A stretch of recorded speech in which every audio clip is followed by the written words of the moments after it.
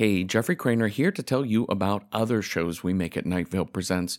We have Random Number Generator Horror Podcast number 9, where the voice of Night Vale, Cecil Baldwin, and I talk about horror movies one at a time in a random order. I've always been horror movie squeamish, so if you are too, this show will fill you in on what you're missing without having to see a scary movie at all. Or maybe like me, it'll start to get you into horror films.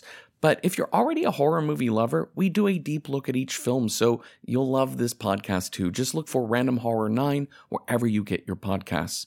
And if you're looking for fiction podcasts, maybe try Within the Wires or Alice Isn't Dead. Written by me and novelist Janina Mathewson, Within the Wires is an immersive fiction podcast using found audio from an alternate universe. Each season is a standalone story ranging in styles from a prison escape told through relaxation tapes, to a love story told in voicemail messages, to a missing person mystery told through museum audio guides. There are already 8 seasons of Within the Wires for you to binge right now. And finally, Alice Isn't Dead is Joseph Fink's thriller about a truck driver searching America for the wife she long assumed was dead. The Irish Independent called Alice Isn't Dead the gold standard of story podcasting, effortlessly straddling genres of gritty realism, horror, and mystery. All 3 seasons of Alice Isn't Dead are ready for you to listen to right now. So check out Random Horror 9, Within the Wires, or Alice Isn't Dead at nightvalepresents.com or wherever you get your podcasts. This episode is brought to you by Progressive. Most of you aren't just listening right now, you're driving, cleaning, and even exercising. But what if you could be saving money by switching to Progressive? Drivers who save by switching save nearly $750 on average, and auto customers qualify for an average of 7 discounts. Multitask right now. Quote today at Progressive.com. Progressive Casualty Insurance Company and affiliates. National average 12-month savings of $744 by new customers surveyed who saved with Progressive between June 2022 and May 2023. Potential savings will vary. Discounts not available in all states and situations. "This is a story about you," said the man on the radio, "and you were pleased, because you always wanted to hear about yourself on the radio. Welcome to Night Vale."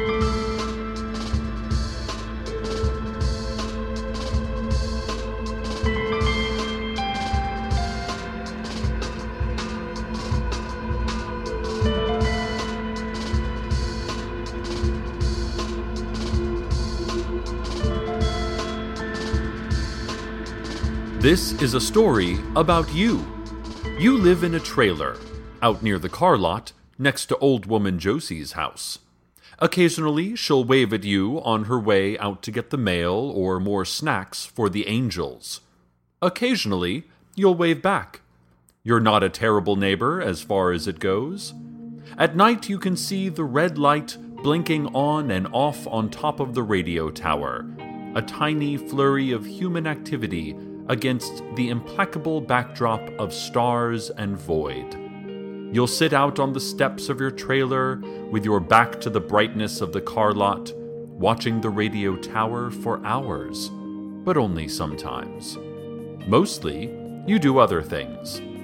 This story is about you. You didn't always live in Night Vale. You lived somewhere else, where there were more trees, more water. You wrote direct mail campaigns for companies selling their products.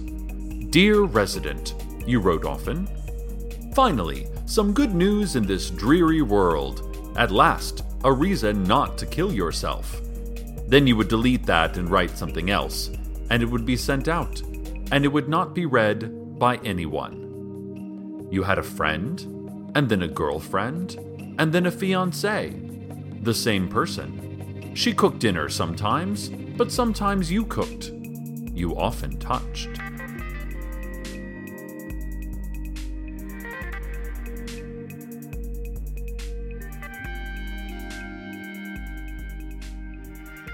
One day you were walking from the glass box of your office to your old Ford Probe, and a vision came to you.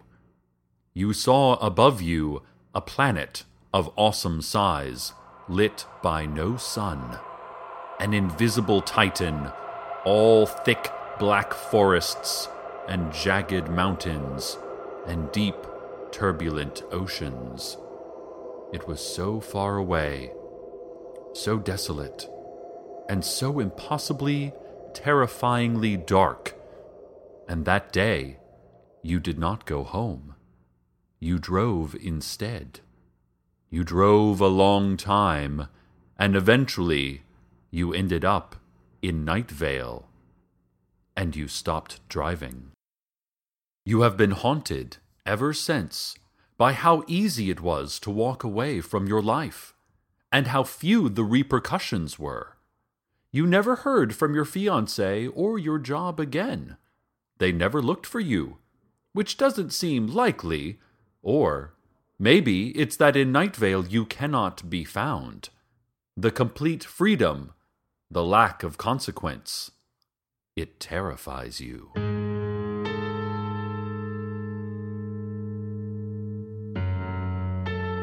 You have a new job now. Every day except Sunday, you drive out into the sand wastes, and there you find 2 trucks. You move wooden crates from one truck to the other, while a man in a suit silently watches. It is a different man each time. Sometimes the crates tick. Mostly, they do not. When you are done, the man in the suit hands you an amount of cash, also different each time, and you go home. It is the best job you've ever had. Except today, it was different. You moved the crates. The man in the suit, a stranger, watched. But then, as had never happened before, the man in the suit received a phone call. He walked off at some distance to take it. "Yes, sir," he said, and "No, sir." Also, he made hawk shrieking sounds. It wasn't terribly interesting. You moved crates. But then an awful impulse came over you. And for no other reason than that you are trapped by the freedom to do anything in this life, you took one of the crates and put it in your trunk. By the time the man came back from his phone call, you were done with your job. He gave you the money. It was nearly $500 today, the second highest it had ever been, and you drove home with the crate in your trunk.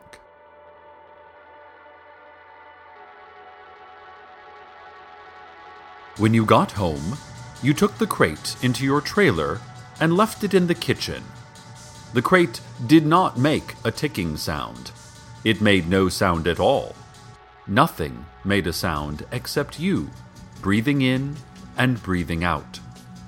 You cooked dinner. You always cooked dinner. The red light on the tower blinked on and off in your peripheral vision, a message that was there and then wasn't, and that you could never quite read. You wondered how long it would take them to miss the crate. You did not wonder who they were. Some mysteries aren't questions to be answered, but just a kind of opaque fact, a thing which exists to be not known. Which brings us to now, to this story about you. You are listening to the radio. The announcer is talking about you. And then you hear something else, a guttural howl out of the desert distance, and you know that the crate's absence has been discovered. The crate. Well, it sits. That's all. On the kitchen floor. That's all. It's warm, warmer than the air around it. It smells sharp and earthy, like freshly ground cinnamon. And when you put your ear against the rough, warm wood, you hear a soft humming, an indistinct melody. It does not appear to be difficult to open. All you would need to do is remove a few nails. You do not open it. You decide, instead, to go to the Moonlight All-Night Diner and have a slice of pie. The wind is hot, like always, and smells like honey and mud. Night is your favorite time. Daylight brings only a chain of visual sensations, none of which cohere into meaning for you anymore. Life has become out of focus, free of consequence. As you drive, you turn off the headlights for a moment. In that moment, you feel again, above you, not even far away now, that planet of awesome size lit by no sun. An invisible titan, all thick black forests and jagged mountains and deep turbulent oceans. You see nothing but the faint moonlight on your dashboard, but you know the planet is out there, yawning in the unseen spaces. The moment passes. You turn your headlights back on, and all you see is a road. Just asphalt. Just that. And you pass a man waving semaphore flags, indicating that the speed limit for this stretch is 45. The moonlight all night is radiant green, a slab of mint light in the warm darkness. You squint when you see it, like it hurts your eyes, but it does not hurt your eyes. You park near the front door. A man rolls by on the ground, his eyes bleary and sightless, whispering the word mudwomb over and over. But you don't have the money to tip him, so you go inside. You order a slice of strawberry pie, and the waitress indicates through words and movements that it will be brought to you presently.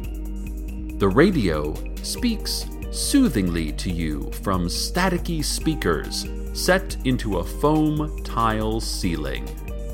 It is telling a story about you, your story, at last.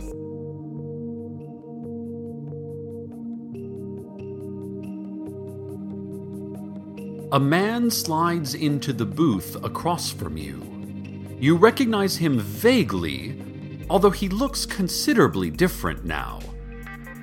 It is that man who appeared to be of Slavic origin, but who dressed in an absurd caricature of an Indian chief and called himself the Apache Tracker. Except now, it's difficult for you to miss.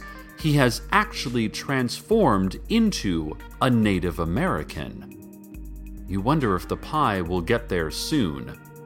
The Apache Tracker smells of potting soil and sweat. He leans across the table and touches your hand lightly. You do not pull the hand away, because you know that there will be no consequence for any of this. Vivos post nostie, he says. Oni idiot. You nod. He taps the table. Then, bringing his thick eyebrows together and pursing his lips, he leans down and taps the ground. You nod again. I think my pie is here now, you say unnecessarily, as the pie is quite visibly placed in front of you. You did not order invisible pie. You hate invisible pie. He looks at the pie for a long time, and then lets his breath hiss out slowly through his nose. Oni pridyut snizu, pirogi nipom ogut. He leaves. What an asshole that guy is.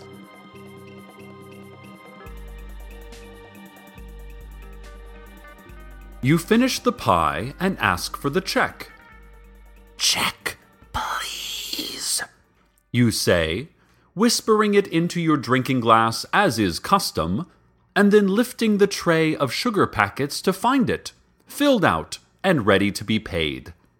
You drop a few dollars onto the check, place it back under the sugars, wait for the sound of swallowing, and leave the diner. The waitress nods as you leave, but not at you. She nods slowly and rhythmically, to music only she can hear, her eyes riding the curved line of neon lights above the menu. As you start the car, the man on the radio says something about the weather.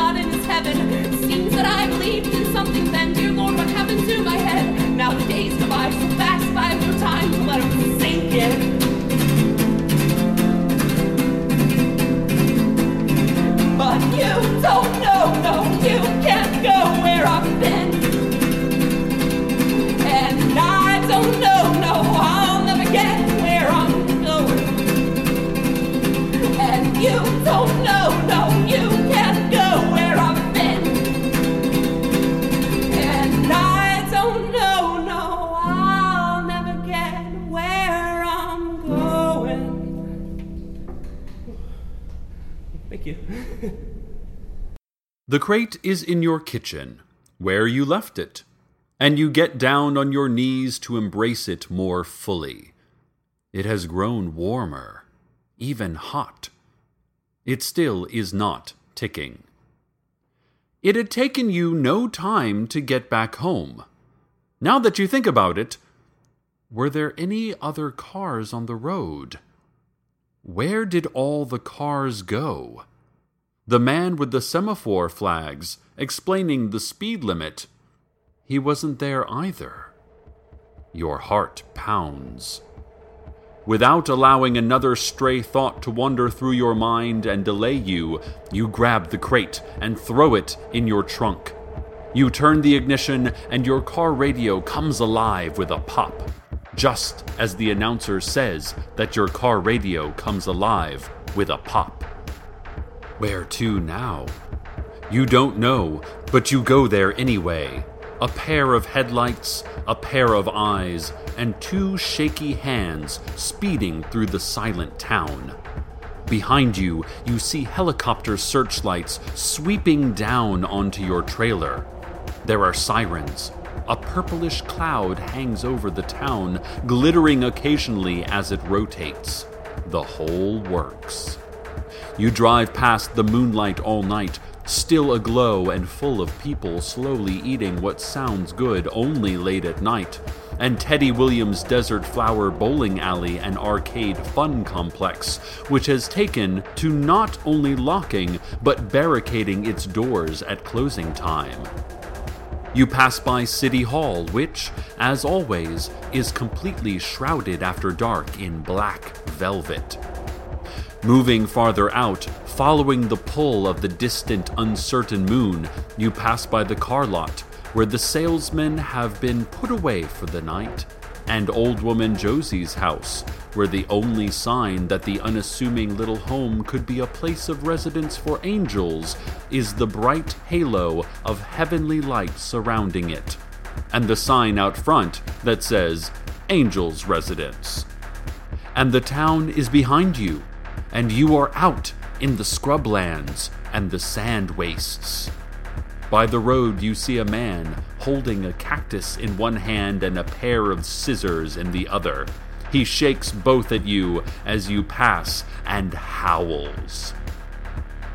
And then you are alone. Just you and the desert. You stop the car and get out.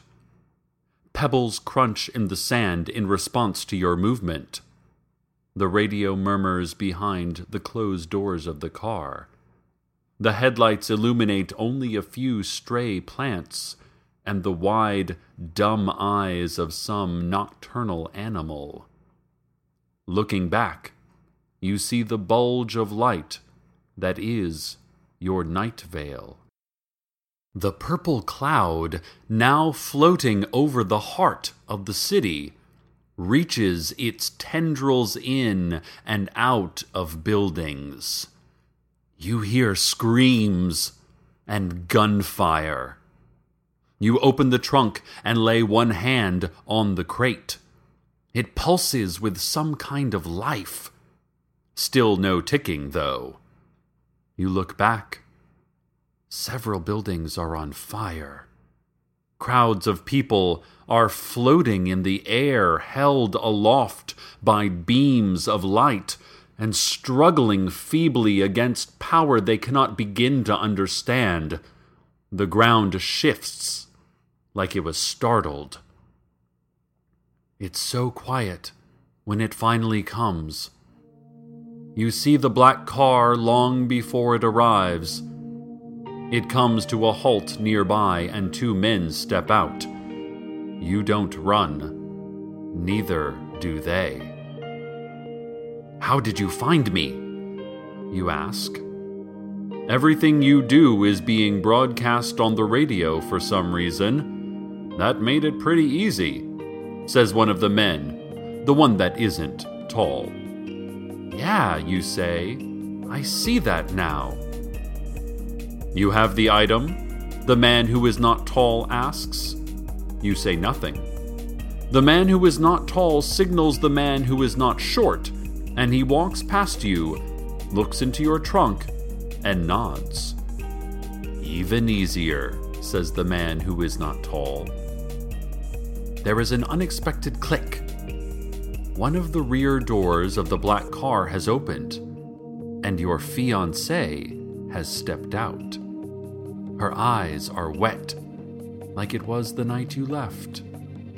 She does not appear to have aged, but then you can't actually remember how long it has been. Could it have been last week? Or was it 10 years ago? "Why?" she says. "Why? Why?" You don't know what to say.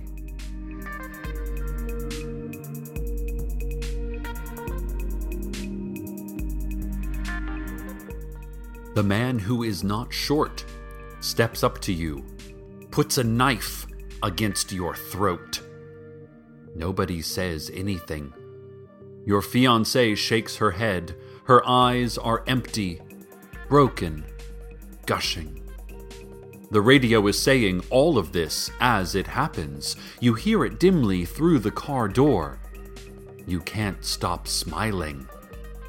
All at once, the consequences.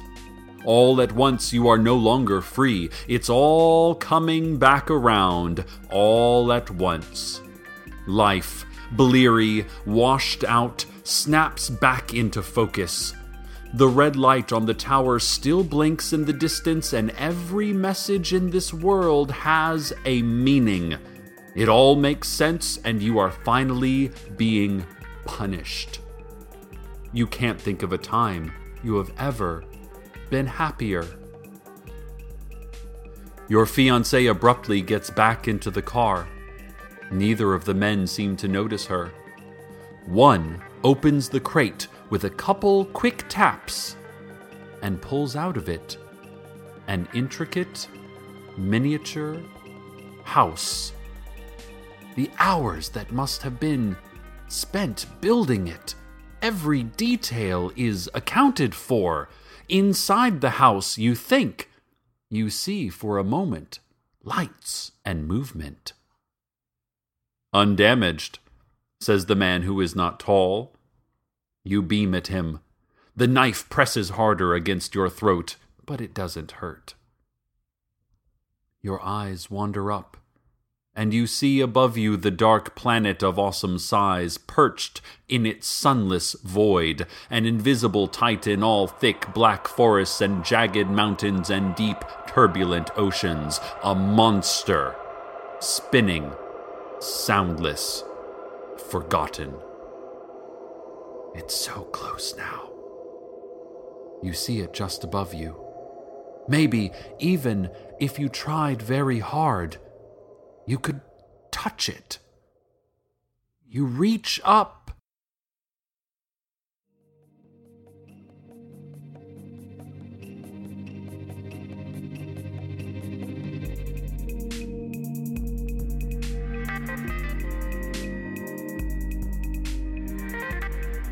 This has been your story. The radio moves on to other things. News, traffic, political opinions, and corrections to political opinions. But there was time, one day, one single day, in which it was only one story. A story about you. And you were pleased because you always wanted to hear about yourself on the radio. Good night, Night Vale. Good night.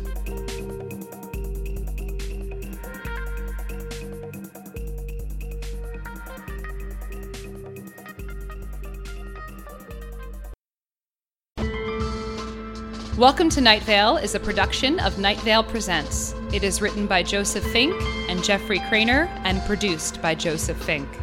The voice of Night Vale is Cecil Baldwin. Original music by Disparition.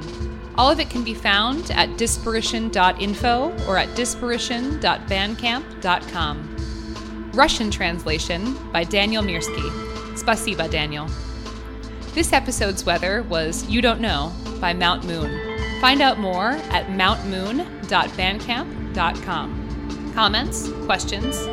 Email us at info@welcometonightvale.com or follow us on Twitter at Night Vale Radio.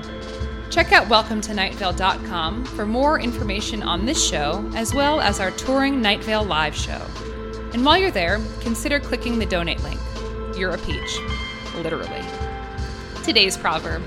I'd never join a Pen 15 club that would allow a person like me to become a member.